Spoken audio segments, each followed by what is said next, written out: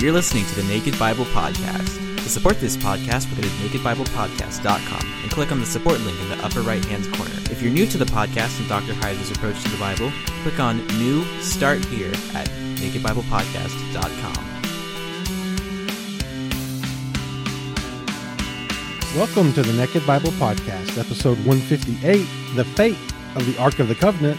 I'm the layman, Trey Strickland, and he's a scholar, Dr. Michael Heiser. Hey, Mike, how are you? Pretty good. Busy as usual, but pretty productive week heading toward the end of the distance ed thing. So that's wonderful to even contemplate, of course, and got a trip coming up here too. People can see what the main event is on Florida by going to the website, drmsh.com, of course. And the main time is going to be at Calvary Chapel Surfside. That's in Indian Harbor, Florida. And that's going to end 5-ish, 5:30 or so. Then I'm going to go out to get some dinner and hopefully not talk. So I'll be talking the whole day. But we've appended another meeting on top of that. So the same evening, I'm going to go a few minutes away to another Calvary Chapel church. And this one is called South Coast Calvary Chapel. It's on Croton Road, Croton.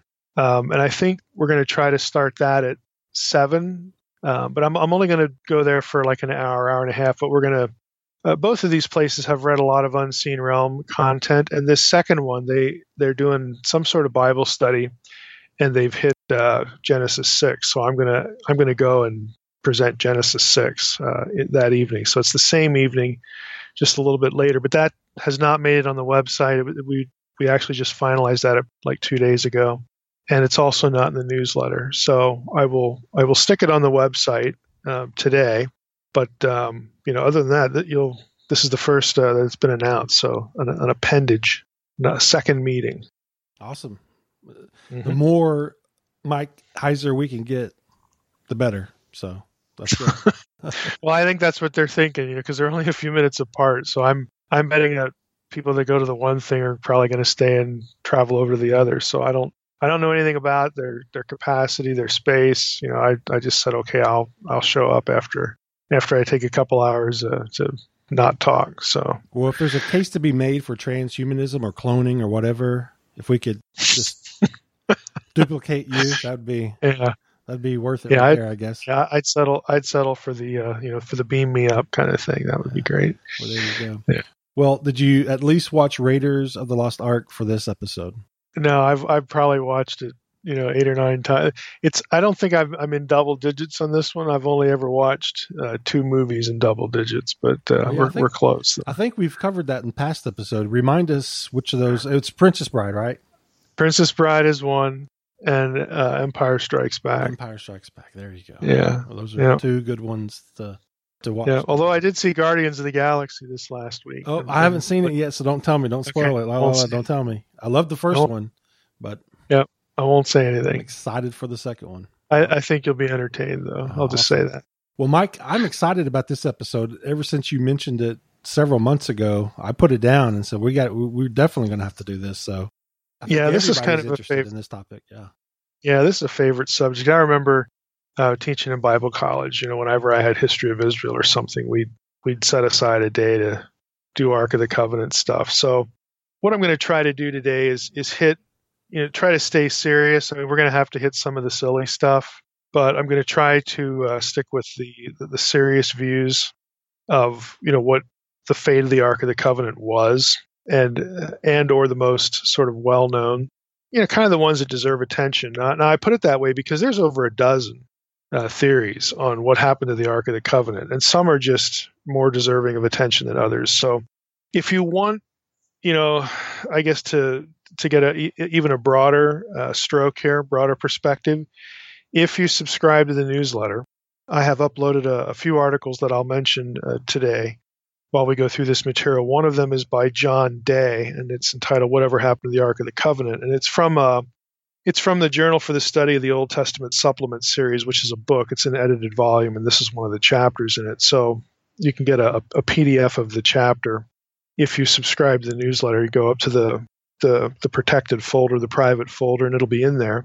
And when I hit some other things that I've uploaded, I'll let you know. But that one gives a decent, overview of even more items than we'll touch on here. And of course, I'm going to be throwing in a lot of other stuff that isn't in that article, but that's a good resource. So we might as well jump in no particular order. We're just going to go through the different theories, and I'll explain kind of what the thinking is, and then talk about, problems that the theory has and why it's either not accepted or why some people are still on the bandwagon or, whatnot. So the first one is what we'll call, I guess, for lack of a better name, the Samaritan view. And that is, again, just what it sounds like. The Samaritans, again, these, for lack of a better term, half-breed Jews in the north, in Samaria, from which the Samaritan community derives from. The Samaritans believed that the Ark of the Covenant never reached Jerusalem or the temple at all. So it wasn't even in the Temple of Solomon. You might scratch your head and say, well, what in the world is that all about? Well, they obviously want to have the Ark of the Covenant and the temple on Mount Gerizim, which is the holy mountain to the Samaritans, and not Mount Zion, Jerusalem. So they have articulated this view.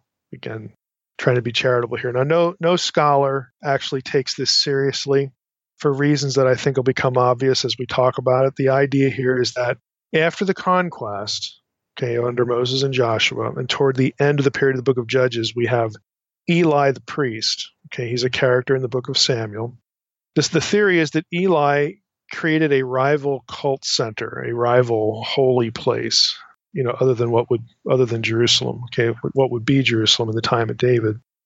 And this rival cult center, this rival holy place, Eli had a fake ark and a fake tabernacle and fake vessels, the whole bit.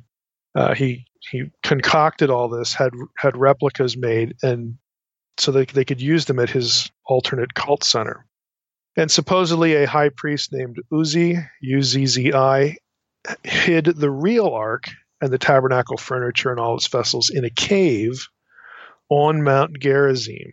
And as the Samaritans believe that the ark will remain hidden there until true worship is restored on Mount Gerizim, because, hey, that's where it should be, because, hey, we're Samaritans. So you can kind of see right away. I mean, there's actually no literary, archaeological, textual evidence for any of this. However, Josephus actually alludes to the idea. I mean, there were Samaritans, obviously, in first century. And of course, earlier, Josephus reports in one place that during the time of Pontius Pilate, and, we'll just call it the mid-30s AD, a Samaritan in the community there promised to lead a procession of people to Mount Gerizim and show them the stuff, show them the ark and the other vessels where, quote, Moses had deposited them, unquote. Now that's odd wording, since according to the Torah, Moses never got to the promised land. So how could he get to Mount Gerizim and put the ark and all this other stuff there if the Torah has him never entering the promised land? So that right away, that's a problem. Now, you could say Josephus is just wrong. He's kind of dopey, but that's a pretty major point. So that's a little dubious. You could say that the alleged Samaritan priest that Josephus is writing about said that for propaganda purposes. Like trying to convince people who were ignorant that Moses really did come into the promised land and hid the ark there on Mount Gerizim because Moses was really a Samaritan too. Again, it's contrived all the way across the board. There are no, other than Josephus' mention of this random Samaritan talking about, hey, I can show you guys the ark, there is nothing that refers to any element of this view directly, and so no scholar takes it seriously. A lot of the Samaritan material, including their Pentateuch, is medieval. Now, there are fragments at Qumran that reflect a Samaritan Pentateuch reading, so it's probably much older. But as far as their religious documents, their historical accountings of anything, it's all like 11th, 12th, 13th century. So this one really lacks coherence and lacks data. I mean, what else can you say? The second view is a little more serious, and that is the idea that the ark was removed from the temple by Shishak, who is referred to as Pharaoh of Egypt in the Bible, when he presumably, and there's a reason I'm saying it this way that I'll get to in a moment, when he presumably invaded Jerusalem according to 1 Kings 14:25 through 27. I'm going to read you that passage. 1 Kings 14:25, in the 5th year of King Rehoboam, Shishak, king of Egypt, came up against Jerusalem. He took away the treasures of the house of the Lord and the treasures of the king's house. He took away everything. He also took away all the shields of gold that Solomon had made. And King Rehoboam made in their place shields of bronze and committed them to the hands of the officers of the guard who kept the door of the king's house. Now you say, well, why do you say presumably, Mike? Right there is the account. Pharaoh Shishak goes to Jerusalem, loots the place, and so on and so forth. Well, just hang on. There's a reason why I say it. Now, this is the view, if you did rewatch Raiders of the Lost Ark, this is the view the movie takes. There's a particular conversation with Indiana Jones, at the University of Chicago there, and they refer to Shishak, taking the ark and then taking it to Tanis. Now, Tanis was the capital city of the Egyptian pharaoh that most scholars believe is the counterpart to Shishak. That pharaoh's name is Shoshank. It sounds sort of the same. There's a problem, though, that we'll get to, again, with this possible correlation, but just stay with me now. We've got Shishak coming down there, whoever that was, invading Jerusalem, takes the ark, takes it to Tanis, and of course, according to the movie, then it gets buried in a sandstorm because God is really ticked off, and it's just waiting there for Indiana Jones, to discover it. Now, this Shishak theory was proposed by serious scholars in the 19th century. Two of the bigger names here are Mo Winkle, who's very famous for his work on form criticism in the Psalms, and Julian Morgenstern, who's a bit of an odd duck in certain of his conclusions, but he's actually one of my favorites. He has a very long piece on Psalm 82, and he's into Israelite religion stuff, and he's not afraid to go into the sort of arcane side of these things. So I kind of like Morgenstern, but so he liked this theory. He adopted this theory in the early 20th century. Now, Mo Winkle adds, though, that he thought the ark was replaced by a replica after it was taken by Shishak. And so Mo Winkle actually adds this idea that after Shishak takes the real ark and it winds up in Tanis, the Israelites make a fake one, and that's what they use in the temple until 586 BC when Nebuchadnezzar destroys everything. Now, this view, though, despite this late 19th century, early 20th century support by some substantial scholars, today this view is mostly rejected by scholars for a number of reasons.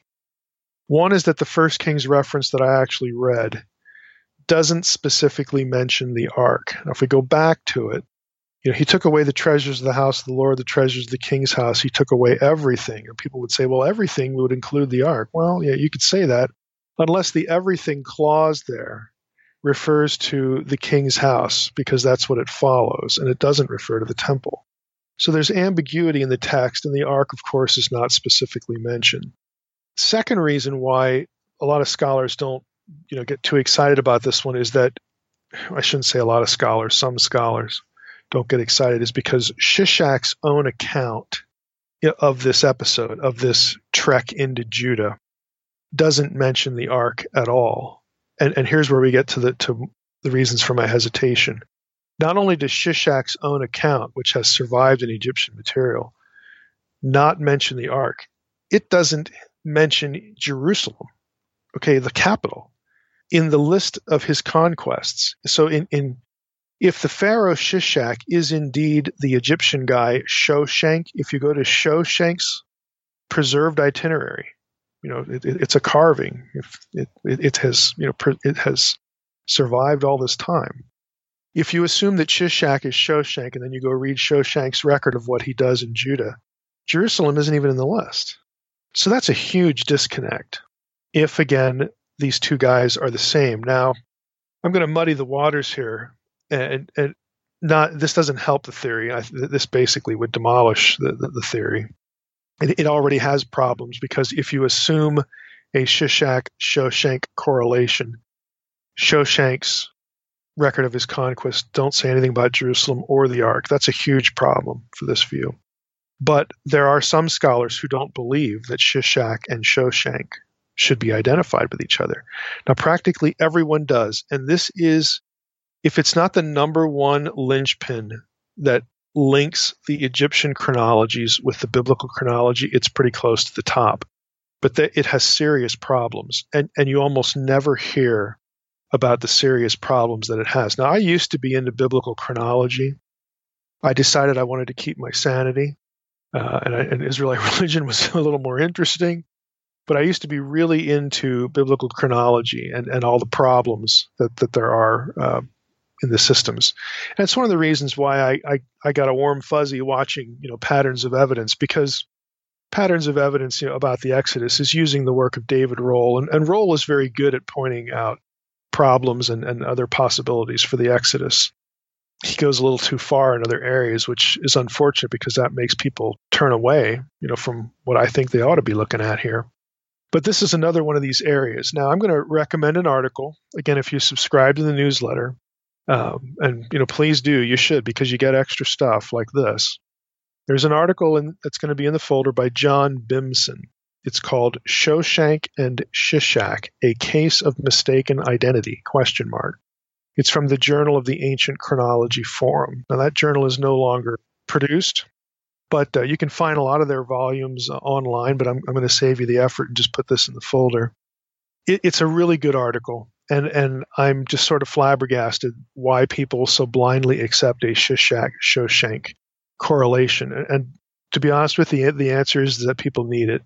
People need it to construct a biblical chronology. But it has significant problems. And the mention of Jerusalem and not mention of Jerusalem is just one of them. There are other serious problems when you correlate Shoshank's account with the biblical account and try to line them up. And it's not that, there's a few problems here, we're just going to take the biblical one and be done with it.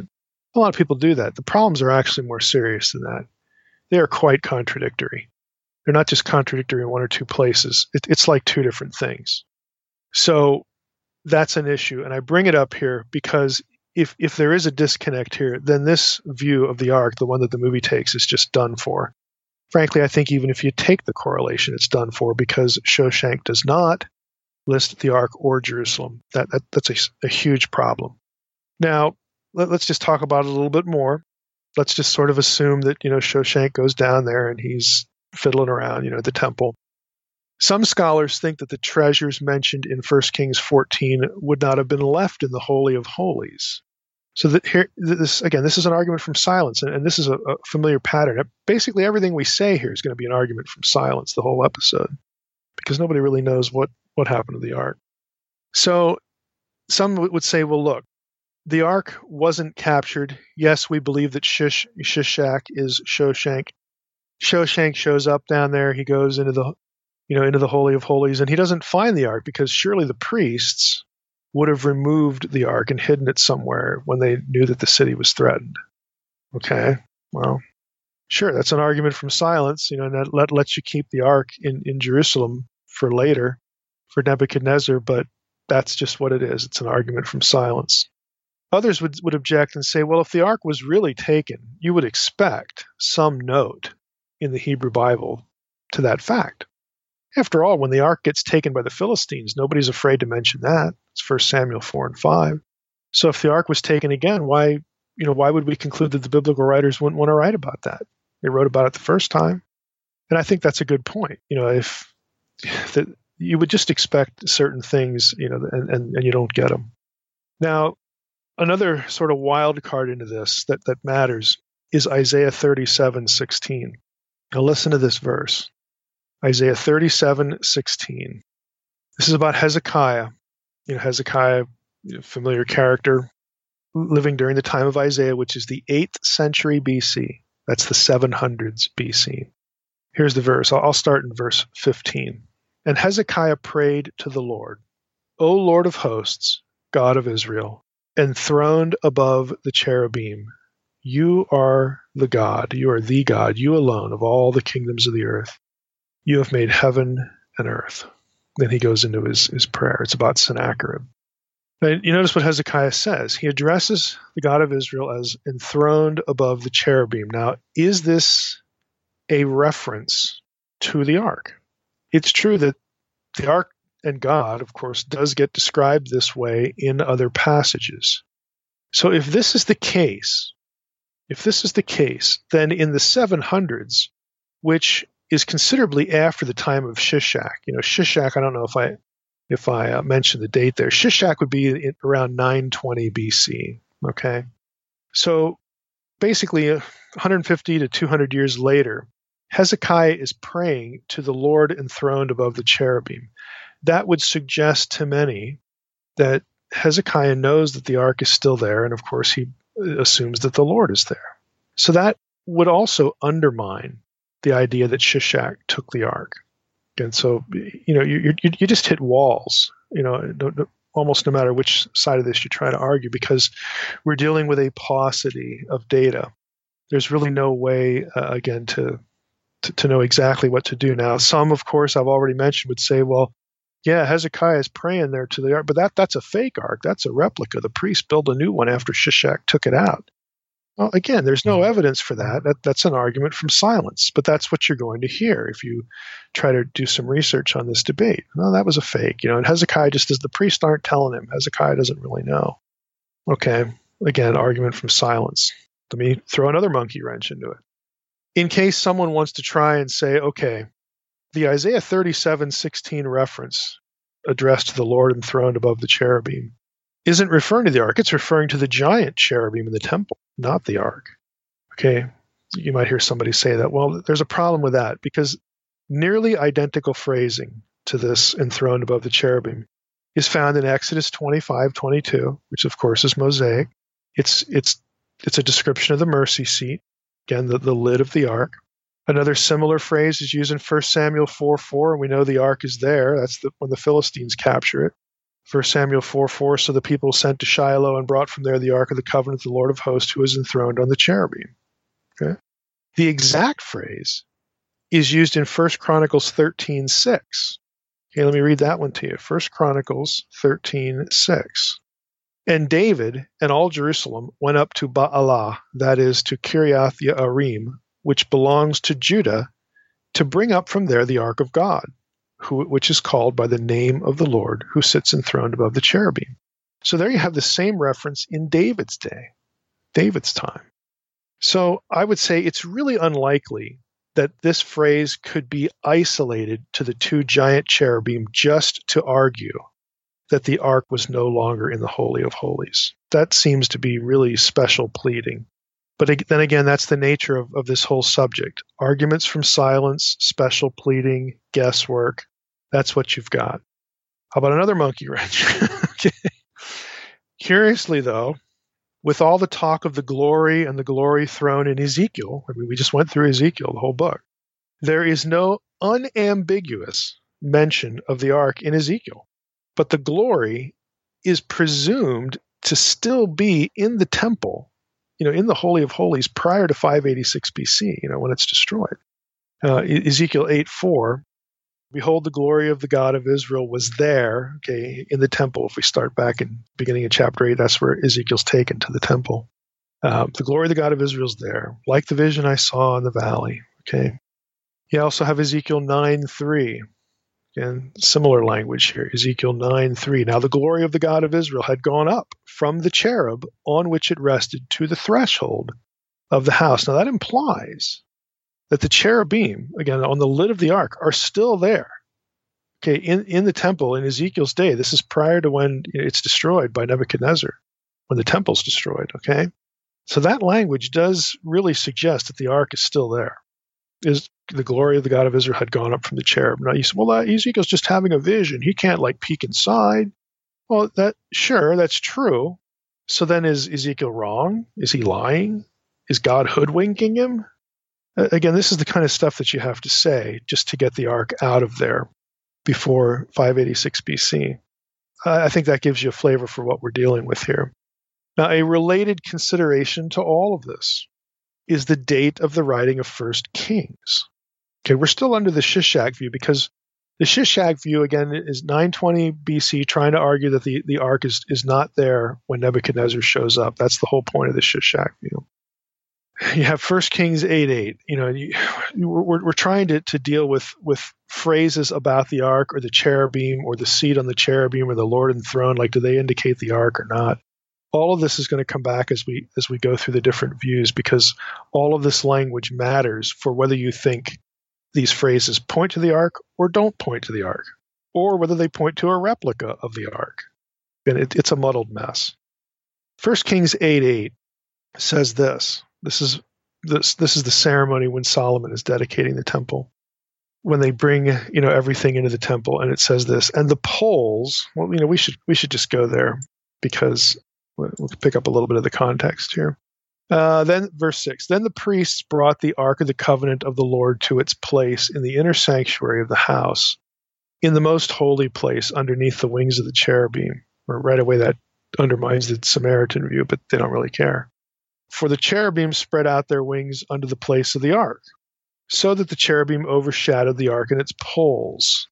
And the poles were so long that the ends of the poles were seen from the holy place before the inner sanctuary, but they could not be seen from the outside, and they are there to this day. Now this is a description of Solomon's time, but 1st and 2nd Kings was written well after Solomon's time. Nearly all scholars have 1st and 2nd Kings written after the 586 BC exile. For why that is, I'm going to quote David Howard here in his book, An Introduction to the Old Testament Historical Books, which is a book I certainly recommend. Howard says this: the phrase "to this day," or "until now," again depending on your translation, occurs 14 times in 1st and 2nd Kings. Each of these speaks of some event causing a state of affairs that continued until the time of the writing, unto this day. Most of these could easily have been written by the final author of 1st and 2nd Kings sometime after 561 BC, but they do not give any further clue as to the time of the writing. Two of the references are somewhat problematic, as they would seem to point to an earlier, pre-exilic time. The first is 1 Kings 8:8, which we just read, which states that the poles for carrying the ark that was in Solomon's temple were still there, quote, to this day, unquote. The statement presupposes that the temple was still standing, which is certainly not the case after 586 BC. This is either a statement from the Book of the Acts of Solomon, some book that's now been lost, which is mentioned in 1 Kings 11:41, that was carried over and unchanged into the final form of the book, final form of 1st and 2nd Kings, or it's a much later addition to 1st and 2nd Kings. The statement is not found in the original Greek versions. Isn't that interesting? It's not in the Septuagint, which lends credence to the later suggestion that it gets added later. Now, a little rabbit trail here. This is not necessarily an issue of inerrancy either, as whoever wrote 1st Kings would merely want to portray the Solomonic temple with the ark in it. Okay, that's just what you would do because that was the historical circumstance. Now, some charge that the parallel, here's the point of bringing 1 Kings 8 up, there's a parallel to it in 2 Chronicles 5:9. 2 Chronicles 5:9, which says this. It's going to be basically the same thing. The poles were so long that the ends of the poles were seen from the holy place before the inner sanctuary. They could not be seen from outside, and they are there to this day. The logic here is that 1st and 2nd Chronicles was written long after the temple had been destroyed. This, for sure, Chronicles is written after the exile, after the temple is destroyed, because the last recorded event in 2nd Chronicles is the decree of Cyrus in 538 BC, which permitted the Jews to return from exile. So 1st and 2nd Chronicles is definitely late. And here you have 2nd Chronicles saying that the poles of the ark are still in the temple unto this day. And it's clearly written after the temple's destroyed. So some would say, well, it's wrong. It's historically incorrect. We don't have inerrancy. This whole kind of thing. But again, that's an overstatement. The argument is that the author of 2nd Chronicles is somehow being deceptive or he's just stupid. That's silly, because no Jewish reader would be ignorant of the fact that the temple had been destroyed. So somebody reading 1st and 2nd Chronicles when it comes hot off the presses after the exile, they're not going to read 2nd Chronicles 5:9 and think, you're an idiot, you're a moron, you're lying to me. Because the poles aren't there anymore. There is no no. They're not going to think any of that stupid stuff. They're going to know that the writer's just writing what he wrote because it's a parallel. It's lifted from 1 Kings, and 1 Kings is a record of the Solomonic era, his time period. So, end of rabbit trail. The point here is that 1 Kings 8:8, its reference to the poles, in the ark, that shows up in a book. Now, catch me.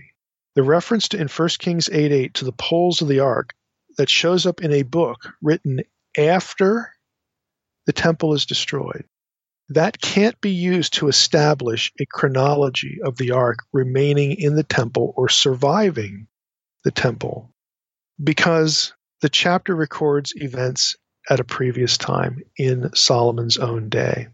It doesn't matter when the book was written, because it's a retrospective comment. So 1 Kings 8:8 is not really any help to establishing ark survival in any respect. So what do we have here? Let's just pause. We're 2 views into. I'm going to cover 9 of them. We're 2 views in. Don't panic, because most of them are a lot shorter than this. This idea that the ark was removed from the temple by Shishak in 920 BC. Well, we've got significant problems with that. If Shishak is Shoshank, then Shoshank doesn't mention the ark or the temple in his own Egyptian records. And you'd think that, since that's the biggest prize, you'd think it would be mentioned. So we've got a significant problem here. And even biblically, the ark isn't specifically mentioned. So this view is very weak. And what we did in discussing this view was talk about certain phrases in certain verses that people will use for this view to say that the ark is gone, or to rebut this view, the ark is still there. And we're going to see those same phrases and those same verses used in views that we'll cover from this point on. Because if you're arguing that the ark is taken out of the temple before Nebuchadnezzar gets there, and everyone who has a theory of ark survival has to argue that, because we know the temple was destroyed by Nebuchadnezzar. So to avoid the ark being destroyed, you have to get it out of the temple before Nebuchadnezzar gets there. So everyone who has a view on this has to have it out there. And then these verses become a battleground. These references to the Lord enthroned above the cherubim, the glory rising above the cherubim. These verses become arguments for either saying, nope, the ark is still there, or no, that these phrases don't refer to the ark proper, they refer to the giant cherubim, or we have a replica here. That's what you got. That's what you're dealing with in most of the theories of ark survival, because the issue is getting it out of the temple before Nebuchadnezzar shows up in 586 BC.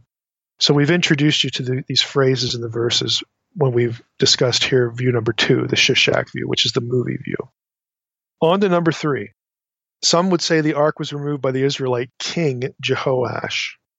This is an obscure one, but it deserves mention because it's actually biblical. Okay, Jehoash was a king of Israel. Remember that the monarchy splits after Solomon dies. It splits into northern and southern parts, northern kingdom, southern kingdom. Jehoash was a northern king who invaded Jerusalem during the reign of Amaziah in about 800-802 BC. And this is recorded in 2 Kings 14, 13, and 14. It says this, and Jehoash, king of Israel, captured Amaziah, king of Judah, the son of Jehoash, the son of Ahaziah, at Beth Shemesh, and came to Jerusalem and broke down the wall of Jerusalem for 400 cubits, from the Ephraim gate to the corner gate. And he seized all the gold and silver and all the vessels that were found in the house of the Lord, and in the treasuries of the king's house, also hostages, and he returned to Samaria. He goes back to the northern kingdom. Again, there is no specific mention of the ark. And since there's no specific mention of the ark, people are going to say, look, that's because the ark is still there. The ark was not touched. We know the ark is there because of language in Ezekiel about the glory on top of the cherubim, or about Hezekiah, in the 700s, 100 years later, he's praying to the Lord who is enthroned above the cherubim. The ark is still there. And again, it's hard to not accept, this language, because it's the language used of the ark when there's no question about the ark being there. And if that's the case, then Jehoash didn't take it. Also, if that's the case, it's there when Nebuchadnezzar shows up. And that's the rub, because to save the ark, to have it surviving to today, you've got to get it out of there before Nebuchadnezzar destroys the temple. On to view number 4. And we're going to take 4 and 5 here together. And 5 is one, if you're into the Ark of the Covenant, you're going to recognize this one right away. But view number 4 would be the ark was removed by faithful priests and or faithful Yahweh-worshiping kings of Judah during the reign of Manasseh. And number 5, related to this, is that the ark winds up in Ethiopia. Okay? Now, again, if you're into the Ark of the Covenant stuff, you're going to recognize the Ethiopia stuff. We're going to take these together because they're related. Because all of these views, if you think faithful priests took it out during the reign of Manasseh, if you think some kings took it out because of apostasy, or you think Manasseh himself took it out, that's going to be view number 6. But a lot of this revolves around apostasy. The idea is that you have a godly king or faithful priests, and the king candidates are usually Ahaz, or Hezekiah, or Josiah, or, again, some unnamed priests, that they feared apostate worship occurring in the temple. And so to avoid the pollution of the ark, the most holy object, they took it out. Again, that's the idea. Manasseh is accused of moving an image of Asherah into the Holy of Holies. And we're going to, I say it that way deliberately, accused, because the verse reference there, may or may not support that. We're going to get to 2 Kings 21:7 in a moment, but you get the idea. So either Ahaz or Hezekiah or Josiah or some unnamed priest, they're fearing that the people that might inherit the throne, or other people, maybe the priesthood, we've got theological compromise here, and we got to get the ark out of here before people start polluting the sacred object. So that's the idea. One of those people. Now, Josiah is typically a favorite candidate for this, in the rabbinic writings anyway. Randall Price, whose name I've mentioned before, we've interviewed Randall on the podcast, he accepts this idea. He thinks that Josiah took it out, but other than him, the Josiah view has basically been rejected by every scholar who's legit. You'll find it, in sort of amateur speculations on the internet, but nobody really buys this, and it's because of the problems just generally with the idea that the ark was taken out for these reasons at this time. Well, what are the obstacles? Well, again, there's no biblical passage that actually says the ark was removed by anyone at any time. Isaiah 37, again, if that's a reference to the ark, then it's in there at least into Hezekiah's reign. That would rule out his father Ahaz. Okay, if you've got the ark language in Ezekiel about the glory moving, the glory that was above the cherub moving to the threshold, if that's to be considered factual, the ark is still there in Ezekiel's day. And so that rules out Hezekiah and anybody else. So this is why you have these problems. Now, other than silence and other than these sort of obvious problems with this cherubim language, there are some other issues too. If the presumed setting for this removal is the reign of Manasseh, and that's kind of how everybody sort of moves that way because Manasseh was so awful, it should be noted that 2 Kings 21:7 doesn't actually say that the Asherah that Manasseh put into the temple was actually put into the Holy of Holies. Let me read you the verse. It says, "And the carved image of Asherah that Manasseh, had made, he set in the house of which the Lord said to David and Solomon his son, in this house and in Jerusalem, which I have chosen for all the tribes of Israel, I will put my name forever." So it's certainly moved into the temple, but it actually doesn't say that Manasseh moved the Asherah into the Holy of Holies. And so some would argue, look, if the priesthood felt this way, but Manasseh didn't actually put it in the Holy of Holies, the priest probably looked at this and saying, well, the ark is safe. It's not defiled because it's by itself in there. Okay? So Manasseh, regardless of what he did, he was a fiend, but he's not guilty of this particular thing that he often gets accused of. On the other side, there are scholars who think that the verse can describe or should be interpreted as though Manasseh did pollute the Holy of Holies, but I got to be honest with you, it just doesn't say that. I would need it to say more to really accept that, but again, maybe it's immaterial. It's only a possibility. Deuteronomy 16:21, interestingly enough, has a command against setting up an Asherah next to Yahweh's altar. Okay, that's not in the Holy of Holies, next to Yahweh's altar. So if Deuteronomy, and again, this would be contrary to traditional Mosaic authorship, but if Deuteronomy was written at the same time as 1st and 2nd Kings, and most critical scholars believe that, it's called the Deuteronomistic history, the belief that Deuteronomy through 2nd Kings was written all at the same time as a continuous history. If that's the case, then the command in Deuteronomy 16:21 might be the reference point for what Manasseh actually did. In other words, when Manasseh moves the Asherah into the house of the Lord, he puts it next to the altar, and you were just supposed to sort of kind of figure that out and know it. It doesn't say Holy of Holies, but because of the command in Deuteronomy, The idea is that Manasseh would have violated this particular command in what he did, and so that's where he put the Asherah. Again, ultimately we don't know, but that's just the way it is with this whole topic. I'll add one more thought on the Josiah idea. Again, Randall, has in one of his books, I don't know if he still believes it, his book's a little older, but he took or takes this view. When it comes to the Josiah view, I find it personally really hard to believe that such a pious deed, if Josiah really did this, it's hard to believe that such a pious deed would go completely unmentioned in the biblical account about Josiah, because the biblical account about Josiah basically glorifies the guy. He is the best of the Judahite kings after the monarchy splits. So if he did this, it just seems incredible that this wouldn't get mentioned to his credit. But there is nothing here. Now that takes us to another variation of this, and that is for lack of a better term, the Graham Hancock view. Hancock, again, since he believes in ark survival, wants the ark out of the Holy of Holies before Nebuchadnezzar gets there. And he does think the time of Manasseh is the right time for this because Manasseh was so awful. Now, some of you, again, if you're really into ark stuff, you may have read Hancock's best-selling book, The Sign and the Seal. Again, it's about the history of the ark, what happened to the ark. And this is part of what Hancock says. Okay, this is part of what he argues. Now, I have an article-length review of Hancock's book, The Sign and the Seal. It was written in the 1990s. This was the first conference paper I ever gave at an academic convention, a paper-length review of Hancock's Sign and Seal. It's titled Moses as High Priest and Sorcerer, ? The book, I got to be honest with you, about sort of where I'm at on Hancock, just generally. I mean, we've corresponded with each other on email, and I've helped him out, do some research recently on something about Zecharia Sitchin. And he's very cordial, very nice, very likable. His book, Sign and Seal, and he knows how I feel, is a mixture of wonderful stuff and just ridiculous speculation. So I can't really endorse it. I kind of want to because there's a lot of good stuff in it, but it goes downhill in a number of places. There are serious problems with it.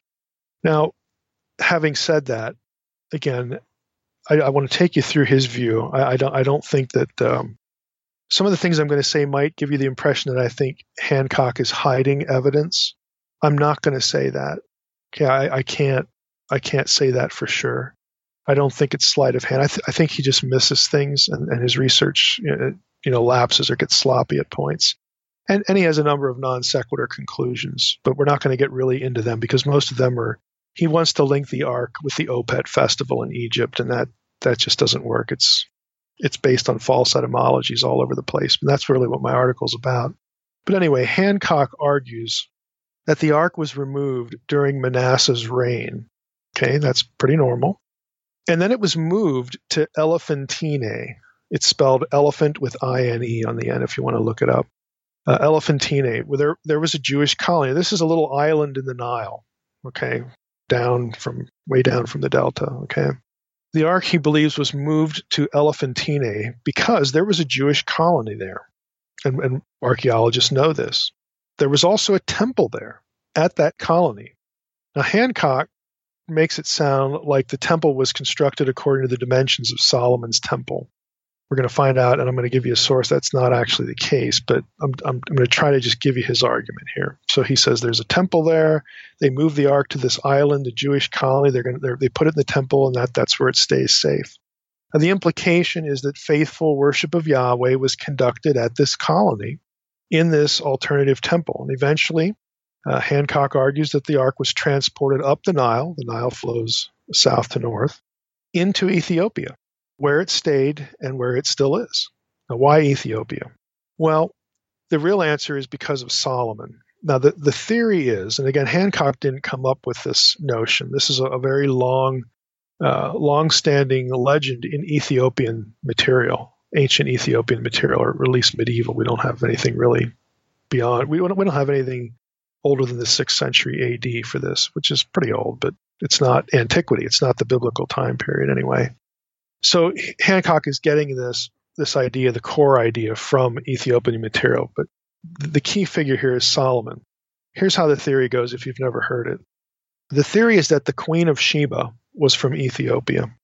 And when she visited Solomon, he gave her, quote, this is 1 Kings 10:13, all that she desired, unquote, which it is speculated by the Ethiopians, not just Hancock, included a child. In other words, she left pregnant with Solomon's baby. Now, this belief is entrenched in Ethiopian legend in a book called the Kevra Nagast, which translated out of Ethiopia means the glory of kings.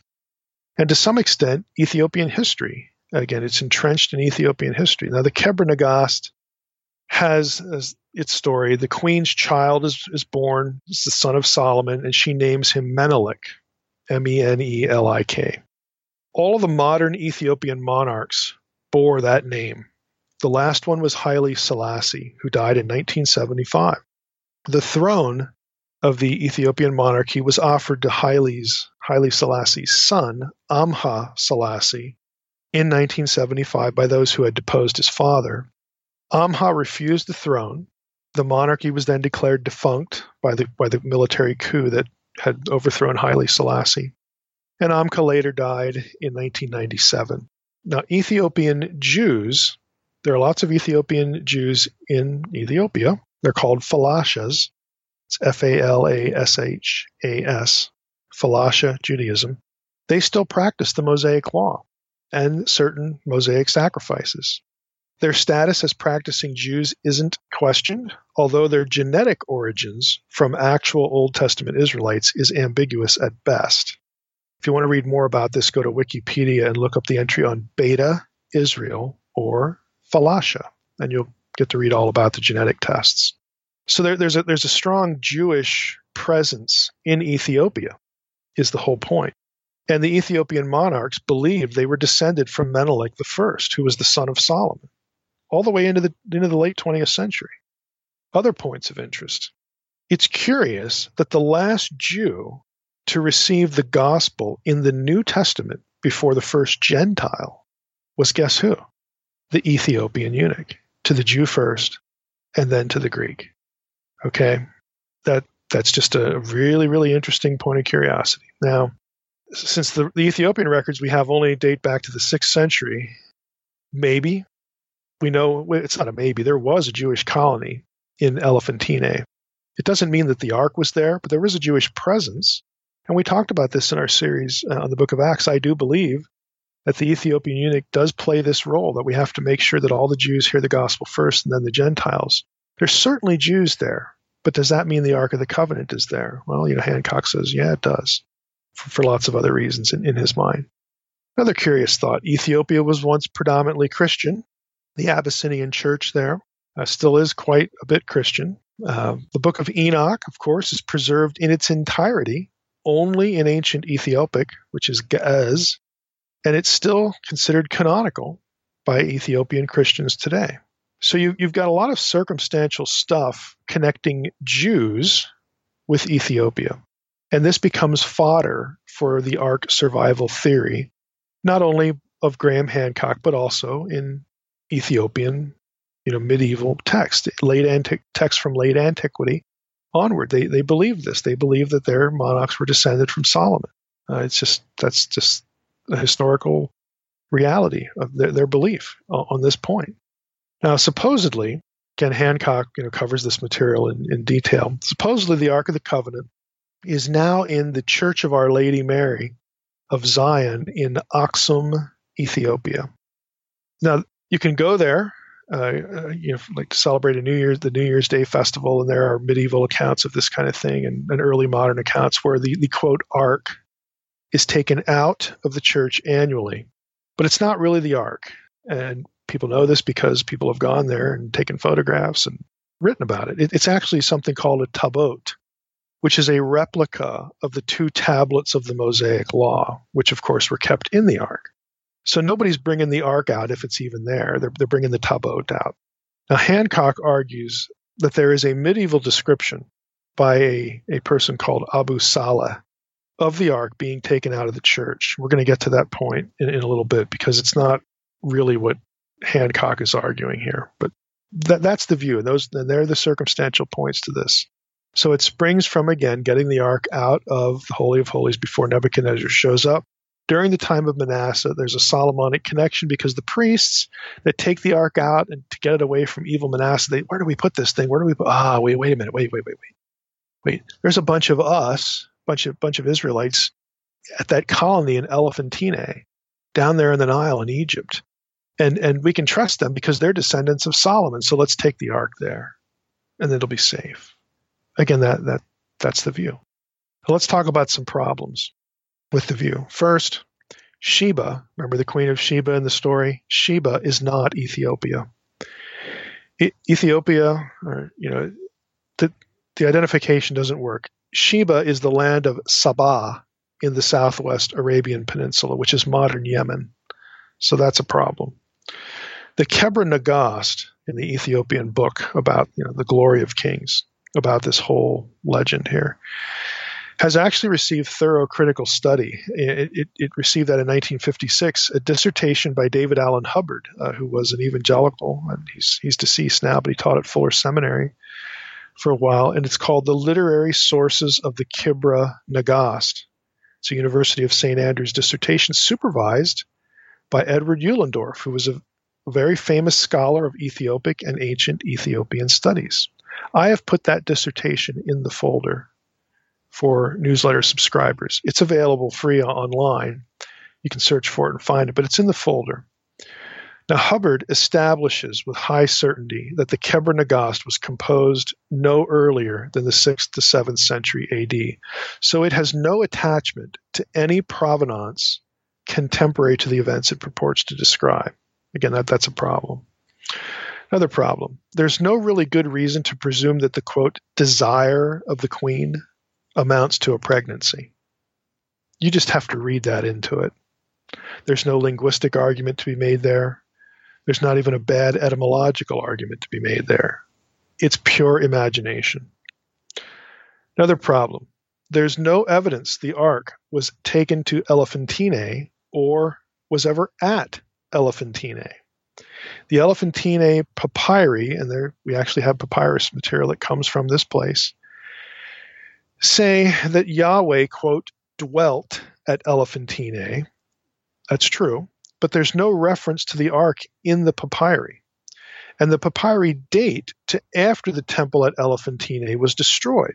There's nothing there now. It was destroyed at some point. So even the papyri are not contemporary to the temple at this place. Old Testament references from texts after, after the ark would have been destroyed, use the Yahweh dwelling terminology. So the phrase that Yahweh dwelt somewhere doesn't mean that the ark is there, because that language is used in Old Testament texts that post-date the destruction of the temple. Okay. Further, excavations of the Elephantine temple found no altar, which is a curiosity. It would be a disconnect from Solomon's temple. But the altar, to be fair, may have occupied a place where the ground has now given way. Now, contra Hancock, the Jewish temple at Elephantine was quite unlike that of Solomon. And for this, I have put another article in the folder by Rosenberg called The Jewish Temple at Elephantine. It's from Near Eastern Archaeology Journal, a 2004 issue. And he gives you some details that are clear disconnects between the Elephantine temple and Solomon's temple. Moving on to another problem. Hancock's medieval reference does not present the full story. He doesn't give the full description that is found in Abu Saleh. And I'm going to read this just a little bit. It's a book on the Ark of the Covenant by Munro Hay Stewart. And he discusses the Abu Saleh record here, page 76 of the book. So I'll just read a little section of the book here. Abu Saleh resided in Egypt in the late 12th to early 13th century. He therefore probably lived during the latter part of the reign of the saintly Zagwe king Yimrahana Krestos and the reign of Harbe, again, two fairly famous kings in Ethiopian history anyway. He goes on and said, Abu Salih's record is fascinating, but it is certainly not the, quote, eyewitness account of the ark, unquote, that Graham Hancock affirms. Very far from it. Abu Salih's comments on Ethiopia amount to repetition of things he was told in Egypt, though his description of the quote-unquote ark is evidently based on some genuine information. This probably came from Ethiopians or Egyptians, involved in the whole story, the cause célèbre, Munro Hay Stewart writes, of the time. Abu Salih's report is very valuable, all that we have concerning Ethiopian sacred paraphernalia at so early a period. Now here's the entry. Here's the actual entry from Abu Salih. One little comment that Stewart makes. According to Abu Salih, the Ark of the Covenant, which he referred to in Arabic as Tabutu al-Akhdi, contained the 2 tables of stone inscribed by the finger of God with the commandments which he ordained the children of Israel. Here's the entry. The Ark of the Covenant is placed upon the altar, but is not so wide as the altar. It is as high as the knee of a man, and is overlaid with gold. And upon its lid there are crosses of gold.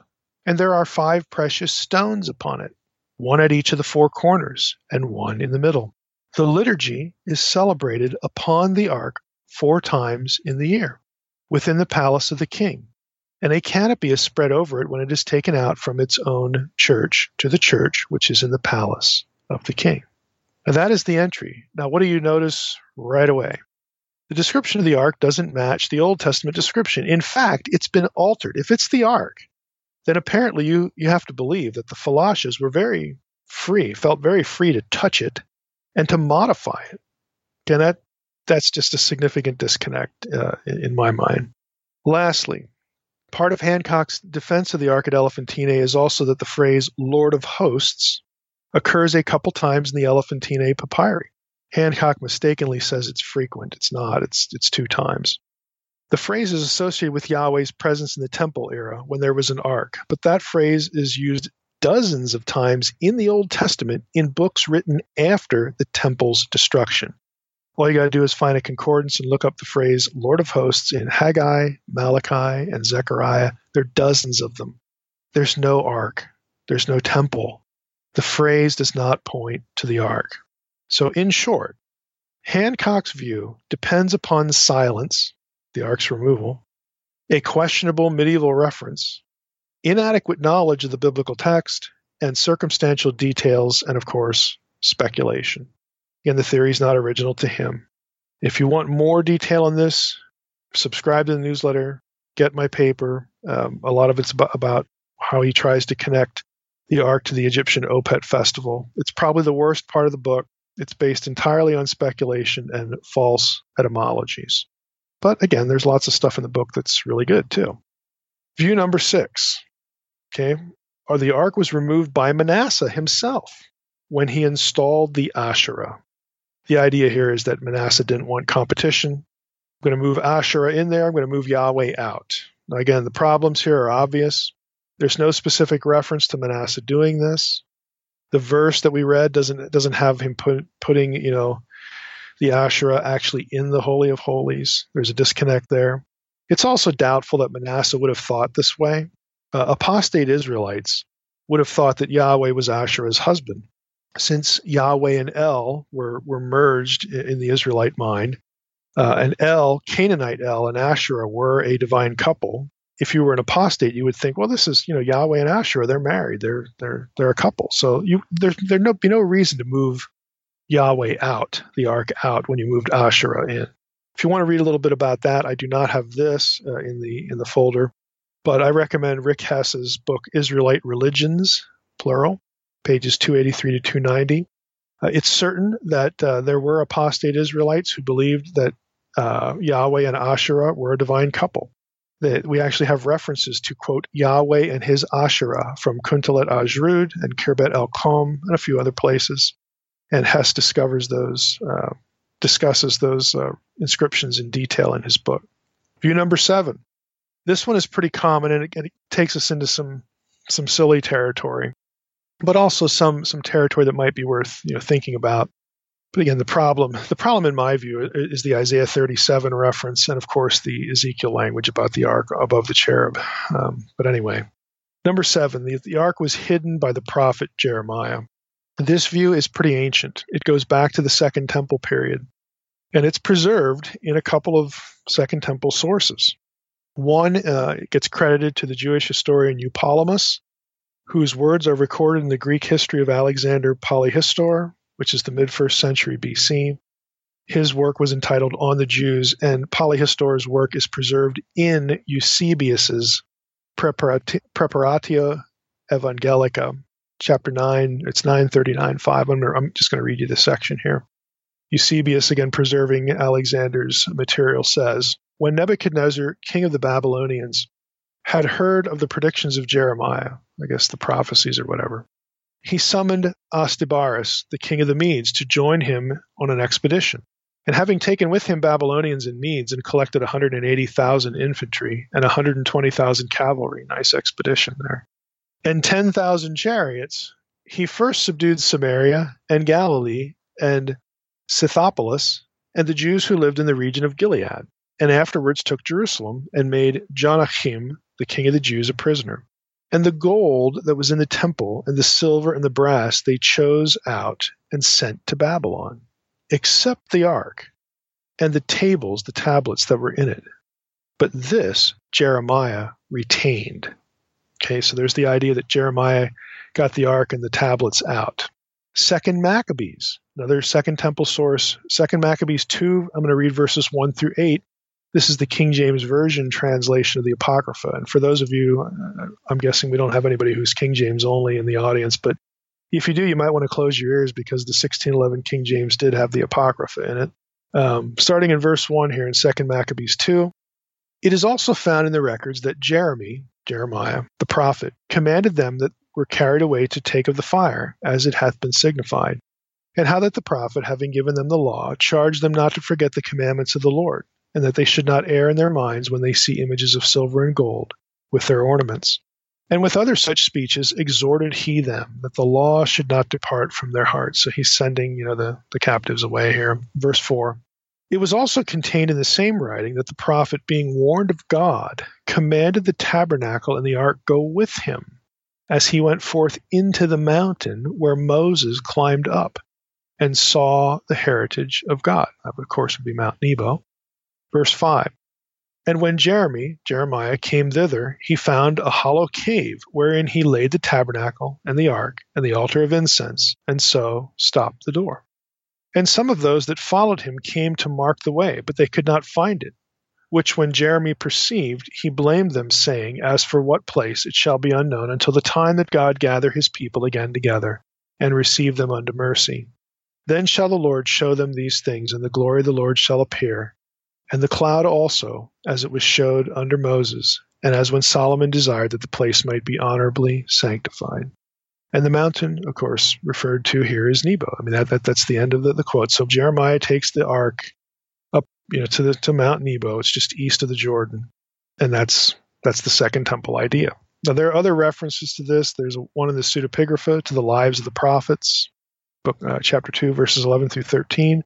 That dates to the 1st century AD. I'll read you that because it's a little bit different. This prophet, again, this is about Jeremiah.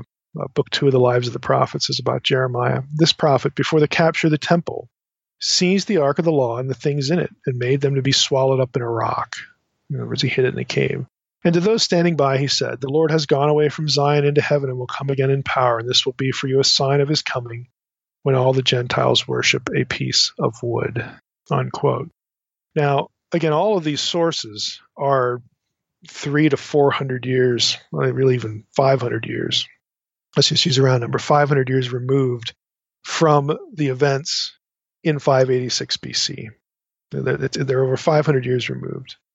So again, take that with a grain of salt. They're not contemporary, not even close. So that's a problem. There's another problem that other pseudepigraphical texts, Jewish texts from the same period, actually contradict the idea.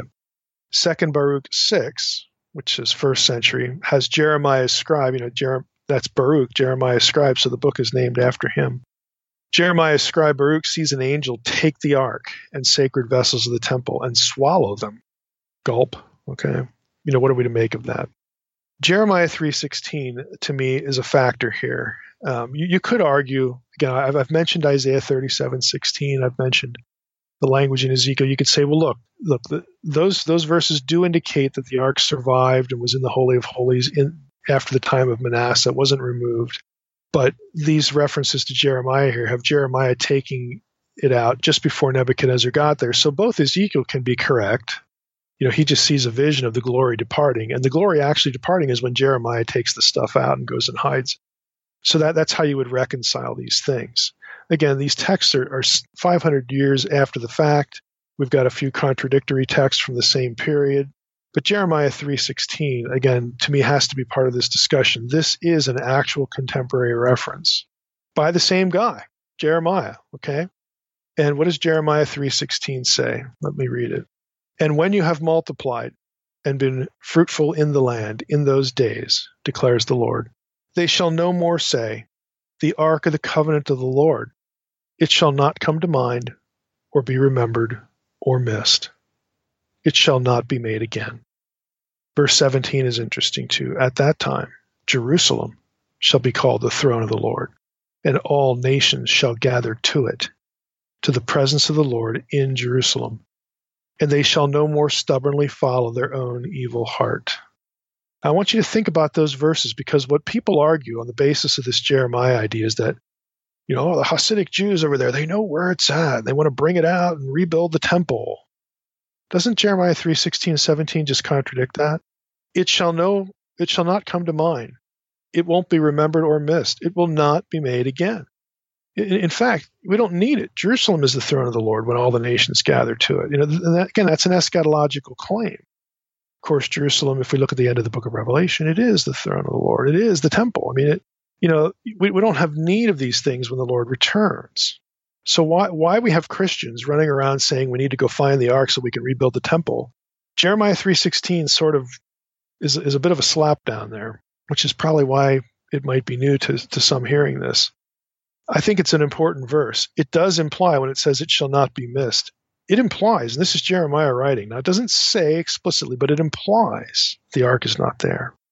Now, if Jeremiah is writing this after he himself escapes, because he does at the end of his book, he escapes Jerusalem before Nebuchadnezzar gets there. He gets taken to Egypt. If he's writing this after the fact, then apparently he believes that it's gone, that Nebuchadnezzar got it. Nebuchadnezzar either took it or destroyed it. And he's saying it shall not come to mind or be remembered or missed. Now, if he's writing during, like right before Nebuchadnezzar gets there, you could actually take this and say either that the ark wasn't there already, okay, maybe it was taken out, one of these other views, or you could say that Jeremiah knew it was gone, it was done for. Jeremiah knew Nebuchadnezzar was going to show up, and he knew what that meant. He knew that the temple was going to be destroyed. He knew that the ark was going to be destroyed. So this is a verse that has to be dealt with. But at the very least, this notion that the ark is somehow some end times catalyst, to connect with the second coming and then all the nations are regathered, the verse contradicts that idea. Okay, it will not come to mind. It will not be remembered. It will not be missed. It will not be made again. We don't need it because Jerusalem will be called the throne of the Lord. And by the way, when does the glory return? These references in Second Temple text connecting the resurfacing of the ark with the return of the glory. Well, I think Acts 2 looks suspiciously like that because it's the coming of the Spirit. And if you say it's the second coming, then you're in Jeremiah 3:16 land. We don't need it. So I think you've got some significant problems here. Again, if you're taking this view, again, and I don't want to rehearse the other passages. Let me just throw in a couple new ones. Other than Isaiah 37:16, other than the cherub language in Ezekiel, there's some other things going on here too. Lamentations 2:1. Boy, we actually have a reason to go to Lamentations. This is after the destruction of the city. Okay, that's why it's called Lamentations. Jerusalem has been destroyed. The temple has been destroyed. And here's what Jeremiah or Lamentations 2:1 says. And it's presumed, catch this, this is important. It's presumed that Jeremiah is the author. And there's a really good case to be made for that. And if that's the case, this is going to be consistent with what I've just said about Jeremiah 3:16. It's going to be totally inconsistent with the Second Temple text about Jeremiah hiding the ark. Now listen to this. How the Lord in his anger has set the daughter of Zion under a cloud. He has cast down from heaven to earth the splendor of Israel. He has not remembered his footstool in the day of his anger. Now the ark is mentioned and described as the Lord's footstool in several passages. 1 Chronicles 28:2, Psalm 99:5, Psalm 132:7. You could read this verse as saying, the Lord didn't care about the ark. He has not remembered his footstool in the day of his anger. This needs to be factored in to any discussion as well. Now, I personally, let's just pull back a little bit and talk about the whole idea a little bit more. I personally think it's really unlikely that Jeremiah would touch the ark. He isn't commanded by God in any of those Second Temple period texts to hide, to hide the objects, by virtue of touching them. So, like, does he have priests or whatever? That just isn't mentioned. It would be an assumption that he felt he would live if he touched the ark, contra Uzzah. We all know that story. He wasn't one of the authorized Levites who were to transport the ark. Again, even though you have these references, there's still points, there's still details in what they describe or what people think they describe that have to be thought about. And one of them is actually touching the ark and moving it.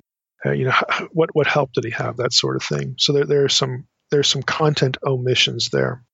Now, people who have searched for the ark on Mount Nebo, there's been a number of these. Tom Krotzer, who claimed to have taken a picture of the ark, he said he found the ark on Nebo and took a picture of it. Again, you'll read about this on the internet. The picture was seen by archaeologist Siegfried Horn, who was a very famous, very respected archaeologist connected with the Seventh-day Adventists, who are really big into biblical archaeology. And Horn saw the picture and said it was a fake. It was a modern model. It had a nail in it that he saw in the picture. So this idea has sort of become a cartoon, searching for the ark on Nebo and other places. Ron Wyatt claimed to have found the ark in Jeremiah's grotto. And there's a place, in the Holy Land here in Jerusalem, that's called Jeremiah's grotto because of the folklore that this was the place where Jeremiah was held in prison. Again, there's no way to know that. It's a hole that gets the name. Okay, it's located underneath what is Gordon's Calvary, and so this is where the I think totally silly view that Christ's blood seeped through the ground and landed on the ark comes from. This is Ron Wyatt stuff, and Ron Wyatt, to say the least, does not have a good reputation for being forthright. Very prone to embellish things and just make stuff up. Now, Randall Price, interestingly enough, has a 4-page critique of Wyatt's speculations in his book, In Search of Temple Treasures. If you want to read that, go ahead. It's pages 152 to 156, but I'm not going to spend any more time on it here. You have other people searching for the ark, trying to, maybe not focusing on Nebo, but they're taking the Jeremiah story and they're looking for it somewhere else in the Holy Land. So we have, some looking for Nebo. We have this Jeremiah's grotto thing with Ron Wyatt. There was a guy for many years, Vendell Jones. He claimed to be the namesake for Indiana Jones, but I think George Lucas would contradict that. But Vendell Jones was kind of an interesting guy. He was a Baptist minister that became sort of a Christian Jew or Jewish Christian, or which is the adjective, which is the noun there. It's a little confusing because Jones had some really odd theology to him, to say the least. But he spent really his lifetime, over 30 years, snooping around at Qumran trying to avoid the authorities, looking for the ark. He was convinced that the Ark of the Covenant was in one of the Qumran caves. And he used as his real basis for that, not only the idea that Jeremiah hid it, but the Copper Scroll, one of the Dead Sea Scrolls. The Copper Scroll is essentially a treasure map, or describing temple treasures. And Jones claimed, for a number of years to have found some objects mentioned in the Copper Scroll based upon his translation. Basically, his translations for a lot of what's in the Copper Scroll don't jive with anybody else in scholarship. So again, it's one of those cases where it's very idiosyncratic treatment of materials, to sort of prop up the view. Frankly, if the Copper Scroll mentions temple treasures, news alert, it would be treasures from the Second Temple, not the First Temple. There's no reason to believe that there are First Temple things in here. The Copper Scroll does not, mention the Ark. Now, 6 weeks ago, okay, so this is pretty up to date. 6 weeks ago, there was news in some, online papers. I don't know if the Jerusalem Post covered this or not, but some of the some of the semi-tabloid kind of news agencies in Israel covered this, a new theory of the Copper Scroll, and of course where the Ark of the Covenant is. I'm not going to. I could probably give Trey the. I think I will. I'll give Trey the link to this, to the article. It shows a picture of the Copper Scroll and talks a little bit about this particular guy. I'm looking for his name here. Jim Barfield is his name. Now he's sort of a disciple of Vendell Jones, who again was a Baptist preacher turned amateur archaeologist again, and sort of pseudo-epigrapher for the Copper Scroll. You're looking for the Ark, but Vendell Jones is now deceased. And so Barfield has sort of taken up his work. Barfield is not a trained archaeologist. He doesn't read Hebrew either. He is, let me try to get the description here. He piloted helicopters in the U.S. Army. He has strong map reading skills. Basically, he's looking from the air and he thinks he's found some anomalistic things at the Qumran settlement. So the short version is he asked an archaeologist. He met with the Israeli Antiquities Authority, which is good to do. I mean, Jones basically tried to avoid them a lot. And Jones was restricted from the country a few times because of the stuff he was doing over there. But Barfield contacts IAA director Shuka Dorfman, talks to another archaeologist, about, hey, look what I found. Let's go check this out. And again, the short version is they drill in a place where Barfield says to drill, and they find something that isn't rock. Again, they find something that was man-made where they didn't expect to find it. Now, Barfield thinks it's a seal to a cave in which the Ark is, of course, and other treasures. There's been no excavation. The drilling was halted. It is supposedly, from this article, under review, and has a few comments about Barfield, like, hey, I understand. I just want artifacts returned to the rightful authorities. If there is something here, the Palestinians are going to claim that they were here before, and it's going to be this big political brouhaha, so I get it. So he's not antagonistic toward the IAA, which, again, is another good idea, to not tick off the people you're going to need permission for, but that's the state of it. So is there something at Qumran associated with the Copper Scroll, and is that something in the Ark of the Covenant? Who knows? Again, the Copper Scroll does not specifically mention the Ark of the Covenant. Let's be clear there. And people have been, speculating about this for many years. So it could be nothing, could be something. Who knows? It's just something to stay tuned to. But it's linked here again, and I bring it up here because a lot of these people running around different places in Jerusalem looking for the Ark build off the idea that Jeremiah hid it, even though the Second Temple texts have it associated with Mount Nebo. Again, the idea has just sort of taken hold because some of the texts don't mention the mountain. They just say God says to Jeremiah, hey, go take that stuff and keep it safe. And so they figure, well, Jeremiah would have thought to himself and thought, hey, what better place than the pit that I spent all that time in? Let's put it down there, or let's go find a cave. This is what you're dealing with. Again, there are plenty of arguments from silence, virtually no data, and lots of speculation to connect data points. So again, this is the nature of the beast. But again, I think Jeremiah 3:16 really has to be a factor here. Jeremiah 3:16 and 17, it's the only contemporary text we have that connects Jeremiah and the Ark. And then Lamentations 2:1, the Lord has not remembered his footstool in the day of his anger. These are biblical texts, and they're the only contemporaneous data we have to connect Jeremiah to the Ark. So my question would be, why don't we take these two texts seriously, which strongly suggest that the Ark is no more? Why don't we take them seriously instead of this Jeremiah talk from 500 years later that isn't quite consistent anyway, but it exists? Why do we prefer one over the other? Well, I'll tell you why we prefer one over the other. There's several reasons. It's sexier, and it factors into what some people want to think about end times, never minding the fact that Jeremiah 3:16 and Lamentations 2:1 don't really go well with it, with some of these end time scenarios. But anyway, that's just me. Okay, I would prefer the biblical material. Number 8 and number 9, these are the last two views, and they sort of go together.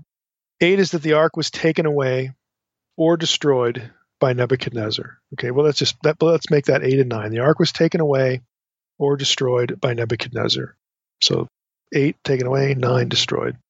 Now in 2nd Esdras, again, this is another pseudepigrapha text. Okay, this is not contemporary, but still old, like the Jeremiah text. We read 2 Esdras 10:22. It says this: "The ark of our covenant has been plundered." Simple as that.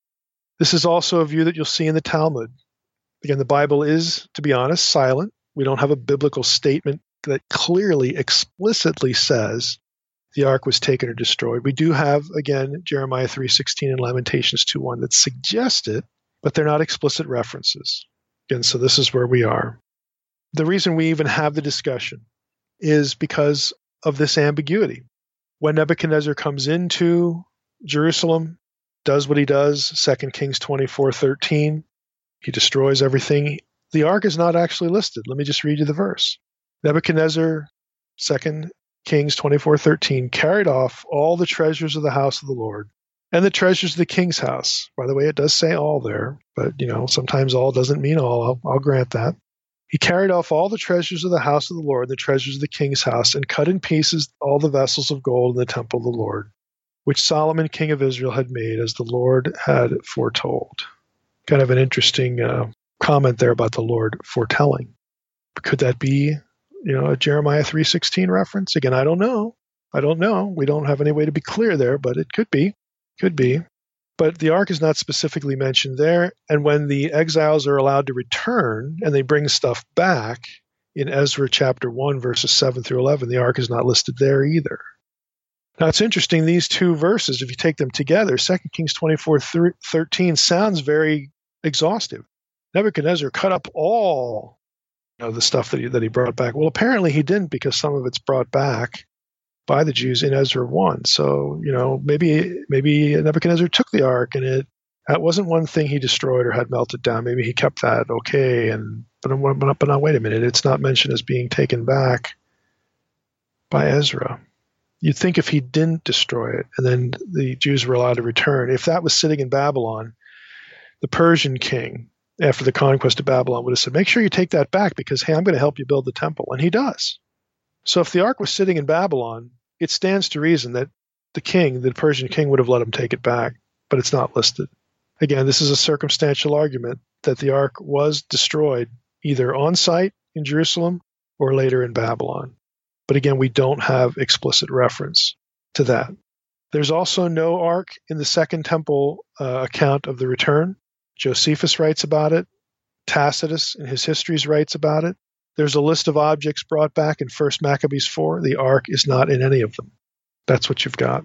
So to wrap up the episode, my own take here is, I think you can tell, I think, I will admit there's no conclusive argument to be made, one way or the other, as far as explicit data. That's true. That also means there's no good reason to suspect that the ark survived. Okay, all of the theories about the ark not being there, or not being there before Nebuchadnezzar gets there, are not very good arguments. They have serious weaknesses. And on the other hand, we have the omission of the ark from a lists of objects both in the Bible and in other ancient texts, Second Temple texts, that the ark is not among the stuff that was brought back. We have Jeremiah 3:16 and Lamentations 2:1 that suggests that God just didn't care. God allowed it to be destroyed. But he told Jeremiah, look, when this all wraps up and the glory returns and the nations are gathered back to Israel, nobody's going to care. Nobody's going to miss it. There'll be no talk of it, making another one. We're not going to worry about it because we don't need it. We'll have the Lord. And, I think that's the way the New Testament plays out. We don't need these objects.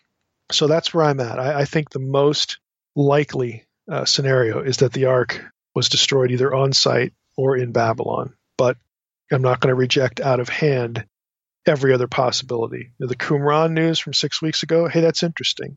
That's the kind of thing that I would hope that people would pursue one way or the other. I have my doubts that it'll ever get pursued because it's so politically charged. It's kind of like, do we have the correct location of the temple or not?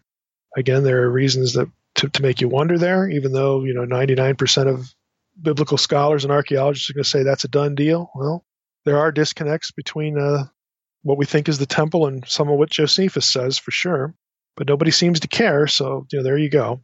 So I'm not suspecting that anybody's going to be digging at Qumran looking for the ark. Anybody official, maybe somebody will be foolish and then get arrested, but I don't think anybody official is going to be doing this. For the same reason, I don't think anybody official is going to be talking about, well, do we really have the temple precincts correct here or not? It's just too controversial. It's too politically charged. So I'm not optimistic, although it is something I'll pay attention to. And my theory number 10 is the Knights Templar have it. And if any current Templars want to reach out to me, please feel free. I think I'd make a good knight. Yeah. I think I'd make a good knight. So please. What, you just want me to call you Sir Trey. That's what you want. Hey, well, no, honestly, what's your thoughts on the Templars? I'm just curious, just overall. I just think a lot of what's said about them today is just kind of a lot of hooey. I don't see much evidence for any kind of medieval, excavation over here in North America or bringing stuff over here. I think it's part of the Lost Tribes stuff, which I think is pretty nonsensical. So I think the Templars actually get a bad name because of stuff like that. If people who are interested in this, you should go to Jason Colavito's site and just search for the word Templar. He'll keep you busy for a few weeks talking about Templar mythology. Yeah, what's your thoughts on the Templars? I mean, you a fan? Not a fan? I'm just ambivalent. I'm not into the stuff. I mean, yes, I've seen the movie. I did see Last Crusade and really liked it. But so I guess it makes for a good story. But again, I don't have any reason to put a whole lot of eggs in that basket. I just got one more real quick theory I wanted to mention, that the late David Flynn has a book, Temple at the Center of Time. And in that, he talks about how Isaac Newton believed that scriptures contained a hidden code revealing the ark's location, and that the measurements of the first temple was the key to solving that equation. And it's been a long time since I've read that book, but you had relation with David Flynn, and I remember reading that book probably 10 years ago, or not quite, and it connecting Isaac Newton with the Ark of the Covenant. And that's an entertaining read too. So if anybody's interested in theories, fun stuff, I would highly recommend that. Yeah, I haven't read the whole book. I've read part of it, but see, stuff like that gets ruined for me pretty quickly. I mean, I've commented on Flynn's work before, and I knew Dave and really liked him. And of course, it's tragic, that he's not around. What I say about Flynn, some people feel is contradictory, but it's not. I don't look to any of Flynn's work to do biblical exegesis at all. But what Flynn does and did is very important. And that sounds contradictory, but there's a reason why I assign importance to it aside from biblical stuff. I mean, I don't want to, it would take a whole episode, to talk about Flynn, which is really outside the orbit, of this. But when I got the book, the first thing I'm looking for is use of biblical texts, and he starts getting into codes and mathematics. And again, the problem is he's doing ELS sequencing in the book, that kind of Bible code stuff, and that is just dead on arrival, because you have to pick one text, an arbitrary Masoretic text. You're not factoring in any textual variations. You're not factoring in the oldest form of the text, which is the Qumran material, which uses Pliny spelling, which is lethal. It's lethal to any ELS sequencing and anything based on it. For people who are interested in this, go to BibleCodeMyth.com and click on the link there. When I was on Coast to Coast one time, and this was an episode that did not translate well to radio, believe me. I debated Grant Jeffrey on the Bible Code, and basically 95% of the stuff I said, Jeffrey just didn't understand. And I couldn't visually show it, but what I did was he had a book out on how Isaiah 52:13 through Isaiah 53, if you put that into a computer program and do ELS sequencing, they're like all these hits that point to Jesus. Well, I took his text, the text he used, and I put them into a PDF file, and then underneath them I put the Qumran scrolls of the exact same passage, and then I highlighted all of the letter differences between them, because the Qumran scribes use Pliny spelling, and what Pliny spelling is, they use consonants for vowels. So they're adding consonants. There are added consonants in the oldest form of the text we have that are not in the text that Grant Jeffrey and every other Bible coder uses. It just kills the Bible code. If you want to say that God encrypted information in the biblical text, then use the oldest form of the text that we have. Use the Qumran material. Because if you're just arbitrarily picking the Masoretic text with the little dots and dashes taken out, the medieval vowel pointing system that the Masoretes developed, it alters the text. there are 112. I think it's 112. I haven't looked at the file recently. It's 112 or 113, something like that, letter differences in 15 verses. Just one of them, just one letter difference would shift the whole code if you're doing equidistant letter sequencing, the classic Bible code stuff, which is what Flynn was doing in the part of the book that I read. I've got 112 of them in 12 verses. It just blows it to smithereens. So when I read stuff like that, it just kills my interest and my enthusiasm I shouldn't say that. It kills any sense that the conclusions reached here could be right. I don't think they're correct at all. But I will say, and again, I have altogether different reasons for saying this. I view, and I viewed what Flynn did as really, really important, but for altogether different reasons. So I'm a fan. I just don't use his work to do biblical stuff. All right. Well, good deal. Next week, another good topical episode, which is the sin of Ham and the curse of Canaan. Oh boy, it's not quite Ezekiel 16, but it's in the same territory. Let's just put it that way. Well, no rating R, so no. I don't think we need that for this one. No, we don't need to put up any disclaimers for this one. It's not quite that bad. All right, well, good deal, Mike. Okay, well, just like that, Mike, we're done. We appreciate it, and I just want to thank everybody for listening to the Naked Bible Podcast. God bless. Thanks for listening to the Naked Bible Podcast. To support this podcast, visit www.nakedbibleblog.com.